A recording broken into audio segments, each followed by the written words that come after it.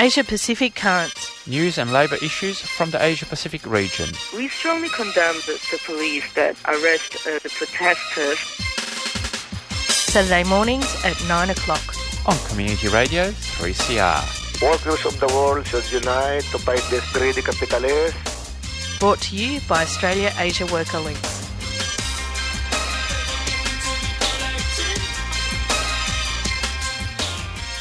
Good morning and welcome to Asia Pacific Currents this Saturday, the 13th of February.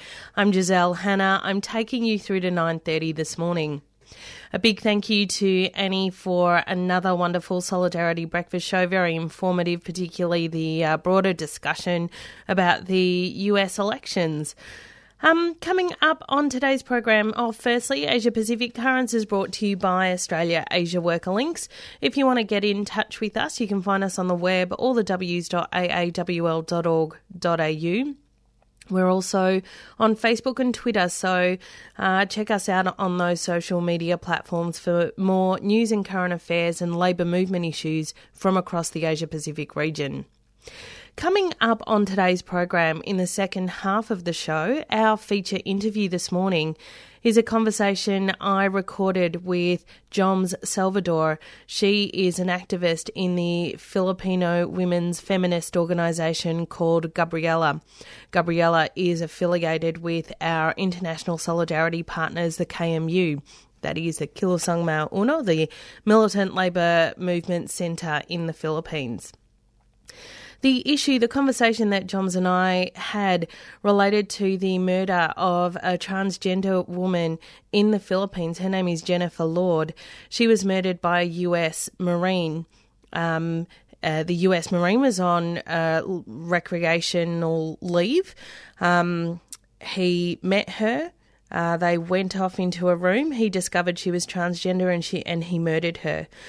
So the broader conversation that we're having is the issue of the imperialist intervention, I guess, of the United States into the Philippines and the lack of accountability for US Marines and the crimes that they commit against particularly women. In 2005, another woman was murdered, Nicole. She was raped, in fact, by a US Marine. So in the second part of the show, the conversation that I'll be having relates to the broader campaign and trying to engage the labour movement in feminist and women's issues and gender issues that are really affecting the lives of Filipino people. But of course, first up on the show this morning, news from around the region. And we'll start with an international issue and a campaign that the International Transport Federation is running, and this relates to flags of convenience. The ITF has evidence of shocking safety breaches on board another flag of convenience, a ship berthed alongside Pacific Aluminium's new foreign charter vessel in Newcastle. The Greek owners of the Panama flagged ship called Christine B have not only been underpaying its 19 Filipino crew, but putting their lives at risk, making them clean the cargo hold without proper safety harness or equipment. The ITF has photos of the crew standing unsecured on planks of wood, which have been haphazardly tied on by ropes to the inside of the hold, many metres up in the air. The ITF National Coordinator, Dean Summers, says this highly dangerous job was done while at sea, putting the crew's lives in further jeopardy. The ITF, have secured $30,000 in back pay for the crew who've been on board the Christine B for 14 months. This issue is so pertinent to that of the Alcoa ship. We lost that in terms of the flag of convenience was ultimately erected on that ship, and Australian labour laws no longer apply. But this particular story in relation to the Pacific Aluminium's Christine B, a charter that's a vessel that's chartered in Newcastle, in which Australian laws just don't apply. Moving on now, most, if not all, electronics companies in Australia have failed to fully investigate whether raw materials used in their products were obtained using slave labour or some other form of exploitation. And this is all revealed in a new report commissioned and sponsored by a charity by the name of Baptist World Aid. Their analysis shows that 56 electronic companies found while 57% have traced their supply chains in the final manufacturing stage, only 11% have done so for parts manufacturing, which can include smelting and refining. So basically, while electronic companies are investigating the source of manufacturing for 57% of their supply chains, only 11% of parts manufacturing is investigated. None of the companies have completely traced their raw materials, which could be tin from Indonesia or cobalt from the Democratic Republic of the Congo, both of those countries linked with child labour in dangerous mines. If companies don't know or don't care, then they can't ensure that workers are not being exploited, and that's a quote from one of the commissioners of this report, Gershon Nimborka. Some of the worst labour rights abuses occur all the way back at mineral extractions, and we tend to find that deeper in a supply chain you go, the more out of sight the work becomes and the more vulnerable the workers are to exploitation. For its second report into the electronic industry, this particular charity group surveyed 13 more companies and graded them from A to F on the strength of their practices and policies to mitigate the risk of forced labour, child labour and exploitation. And it just goes to show that the work that AAWL is doing around the global picket line is so pivotal to these particular issues.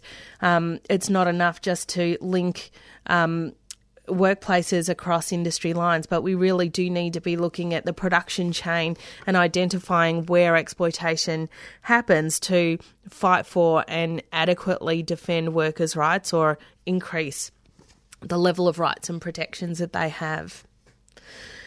The next story is a follow-up on the story we've been bringing you about the strike at Pakistan International Airline. And many of you might recall that workers went on strike, and during the strike, the Pakistani military was brought in. They fired on the strike and killed 3 people.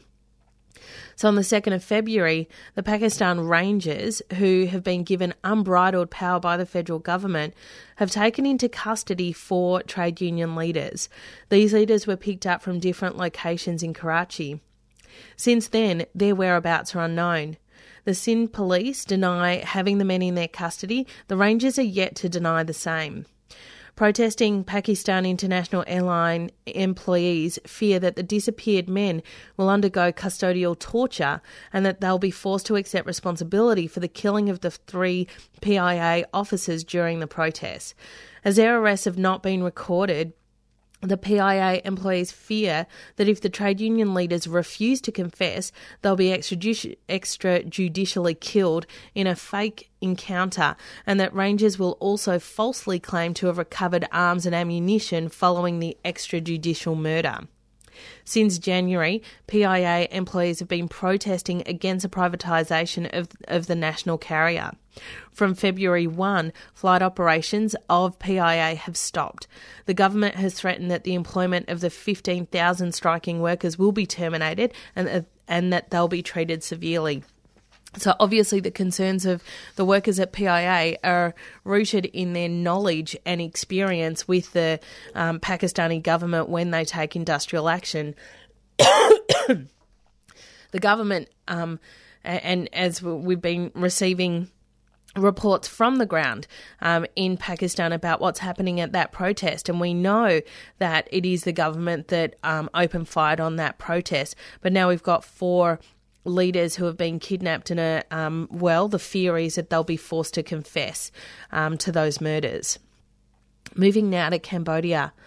11 members of the IUF-affiliated Cambodian Food and Service Workers Federation, employed by transnational brewery giant Carlsberg, Carlsberg's joint venture called Cambrew, those 11 workers have been dismissed in retaliation for taking strike action on the 16th of January.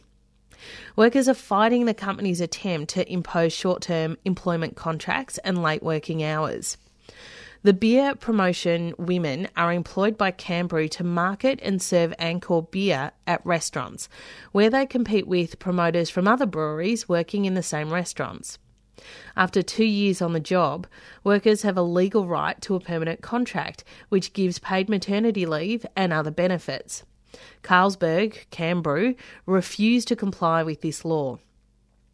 The company has refused the union's request for talks on the contracts and escalated the conflict on the 15th of January by extending working hours to 11 o'clock at night, which puts the women at greater risk of harassment from customers and transport difficulties at late hours.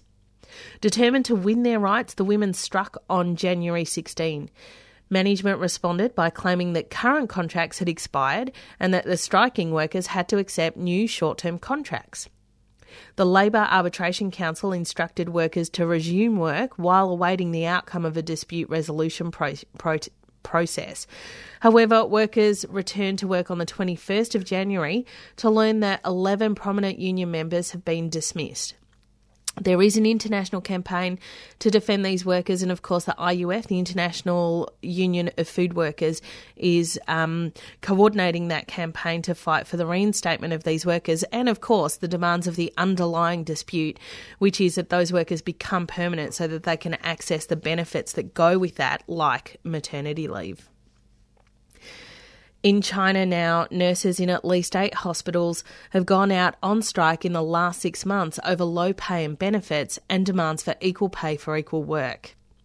Most recently, several dozen nurses in Chongqing walked off the job on the 19th of January, demanding pay increases. This followed a strike involving more than 100 nurses in Hubei and Anhui on the 8th of January, demanding a pay increase and equal employment status. The central province of Anhui has been the epicentre of the nurses' strike action in China, with at least 3 protests in the last 6 months, including a high-profile protest at the Fuyang People's Hospital in August 2015, which focused on reduced bonuses and demands for better working conditions and equal pay for equal work. A key issue in the Fuyang strike and for nurses in nearly all of China's public hospitals is the often very wide gap in pay and conditions between formal staff and contract workers. As an article said, and this article was published on cnhealthcare.com in September, they noted that hospital managers resort to a bunch of dirty tricks to prevent nurses and other healthcare workers from gaining formal employment status, and something which should entitle them to the same benefits as civil servants. The low pay and unfair work practices at China's public hospitals means that administrators can often rely on nursing staff quitting before they can obtain formal employment status and then replacing them with young, inexperienced staff on short-term contracts, a device the article referred to as the hospital's population dividend. What's interesting about this particular story, and as Pierre and I often remark when we're doing the news from around the region, is that it is very clear that workers in China are increasing their level of industrial action, which is a significant development in that country's political history. So our solidarity with those nurses in China around that particular dispute. That brings us to the end of the news from around the region. It's 14 minutes past 9 o'clock here on Community Radio 3CR. I'm going to go to some community announcements and then that feature story with John Salvador from Gabriella.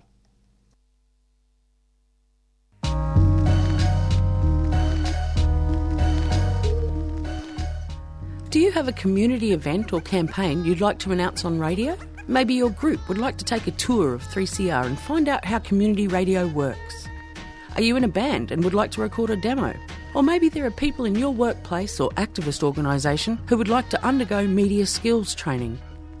3CR is a resource for the community and offers community announcements, station tours, studio hire and media skills workshops at affordable prices. For more information, contact 3CR on 9419 8377 or go to our website www.3cr.org.au. You're listening to 3CR. This is Billy X. Jennings of the Black Panther Party. Power to the people. In November 2014, Jennifer Lord was murdered by a US Marine in the Philippines.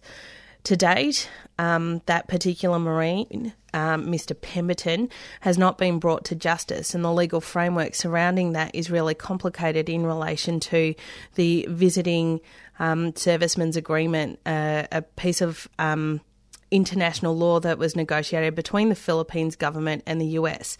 It is an agreement that exists in Australia as well in relation to US bases here. But of course, there was another rape in the Philippines by US Marines, again around this US base, and that was a rape of a woman who goes by the name of Nicole, and she was raped in 2005. Again, the officer, Mr. Smith, was also not brought to justice. This particular story relates to the presence of US military men in the Philippines and the lack of rights as a result afforded to Filipino people. John Salvador is an activist in Gabriela in the Philippines, and I had an opportunity to talk to her about this issue. And she starts by looking at the political framework and the history of US bases in the Philippines. The Philippines has been one of the biggest offshore American site of one of the biggest military bases outside of mainland US. And this has been due to a long-standing political relations between the Philippines and the U.S., which is legally guaranteed by military agreement between the two countries.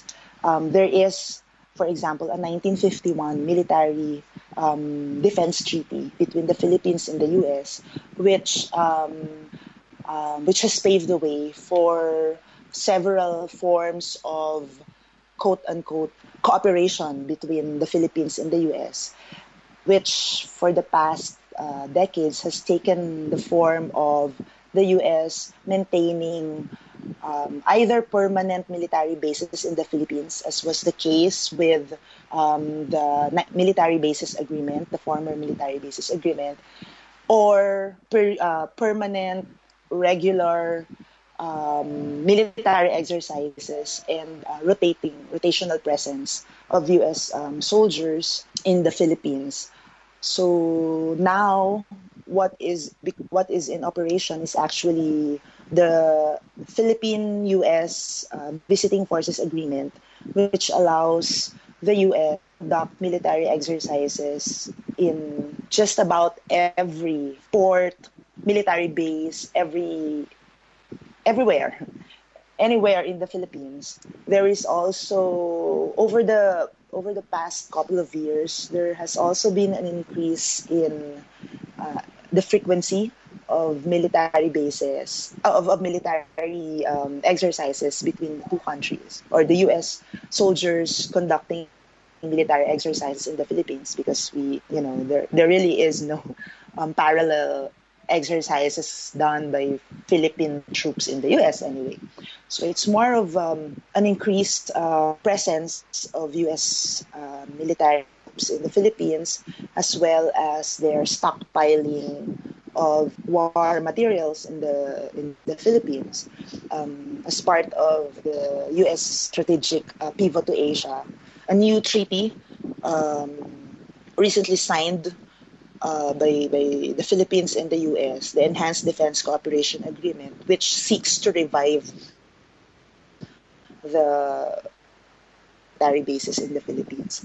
So that has been the context, the political and military context to the increased presence of soldiers in the Philippines, and corollary to that, the acts of violence and abuse committed by U.S. soldiers against the Filipino people. none of these US military men have been convicted of any of these violent offences. Can you explain what the legal context is around that and how they can continue to evade justice? For example, which country has jurisdiction over them? Is it the Philippines or the US? The Visiting Forces Agreement, the US-Philippines Visiting Forces Agreement, is actually the legal framework for the conduct of U.S. Soldiers in the Philippines, and also how they would be treated, or erring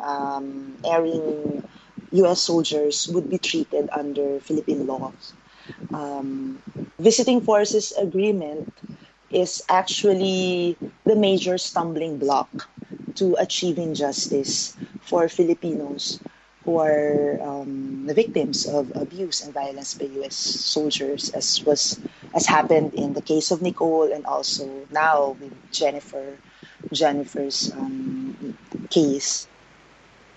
According to the Visiting Forces Agreement, the Philippines has the primary jurisdiction over a case against a U.S. soldier, but when the American soldier gets sentenced, the custody can reside on the U.S. So the U.S. cannot be forced to surrender their U.S. soldier to Philippine authorities unless the U.S. government voluntarily agrees to.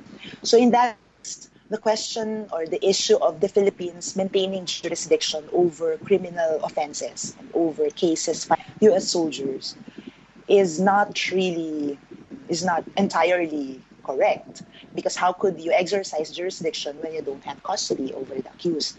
So in the case against Pemberton, for example, although a case of murder was filed against him in a Philippine court, the Philippines never took custody of Pemberton because the U.S. just wouldn't give him to Philippine authorities. And even if the case against him was a heinous crime, and under Philippine laws, that offense, murder is a capital offense, rape in the case of Nicole is a capital offense, still the Philippines couldn't exercise full jurisdiction over the case. And so now, for example, in Pemberton's, at the aftermath of the Olongapo Regional Trial Courts over Pemberton, the Philippines still couldn't imprison Pemberton in our jail. He's still under custody of the U.S. in a special facility inside the headquarters of the Armed Forces of the Philippines, where only U.S. soldiers could readily, easily enter. So it's really an issue of not being able to exercise Philippine jurisdiction because of the provisions of the Visiting Forces Agreement. But beyond that also lies a very glaring example of providing special treatment to American soldiers at the expense of the rights of Filipinos who are victimized by U.S. soldiers. When, for example, Nicole's rape happened in 2005, and now again Jennifer's murder, the question of the Visiting Forces Agreement and how skewed it is in favor of American soldiers has come to light. And this is also why a growing sector of Philippine society has called for the abrogation of the Visiting Forces Agreement, because it has been proven to provide special treatment for American soldiers, and has also proven to provide the legal basis for American soldiers to commit crimes in the Philippines, not be held completely liable under Philippine laws. Now, you've been campaigning for justice for Jennifer Lord for over a year, and before her you've been campaigning for justice for Nicole. What kind of actions has the campaign involved? In cases like this, we have learned that as much as it is a legal campaign, that the political campaign is also very necessary to raise the public's attention to the fact that there's much at stake politically between the U.S. and the Philippines on this issue, and that there are decisions that would have to be done beyond the context of what the law prescribes. For example, the court has already spoken about where Pemberton should have been jailed, but there was a political agreement between the U.S. and the Philippine governments, practically disregarding the courts or the legal aspect of the case. So we have been doing, while we have been watching over the developments of the legal case, we have also been conducting public information campaign on the issue of not only of the issues related to Jennifer's murder, that issues of transgender violence, issues of discrimination against communities in the Philippines, but also issues of how the Visiting Forces Agreement and other lopsided agreements between the U.S. and the Philippines has made the battle for justice an uphill one.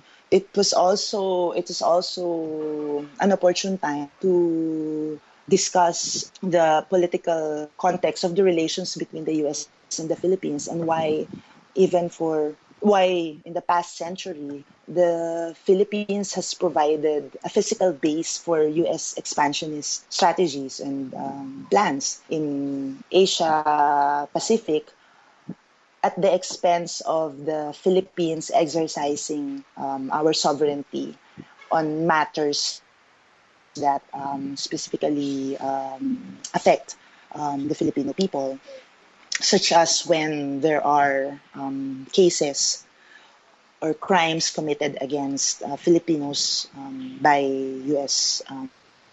soldiers. So while we were closely monitoring the developments of the case, doing court actions when there were, it's important during the most important stages of the case. We also were doing a lot of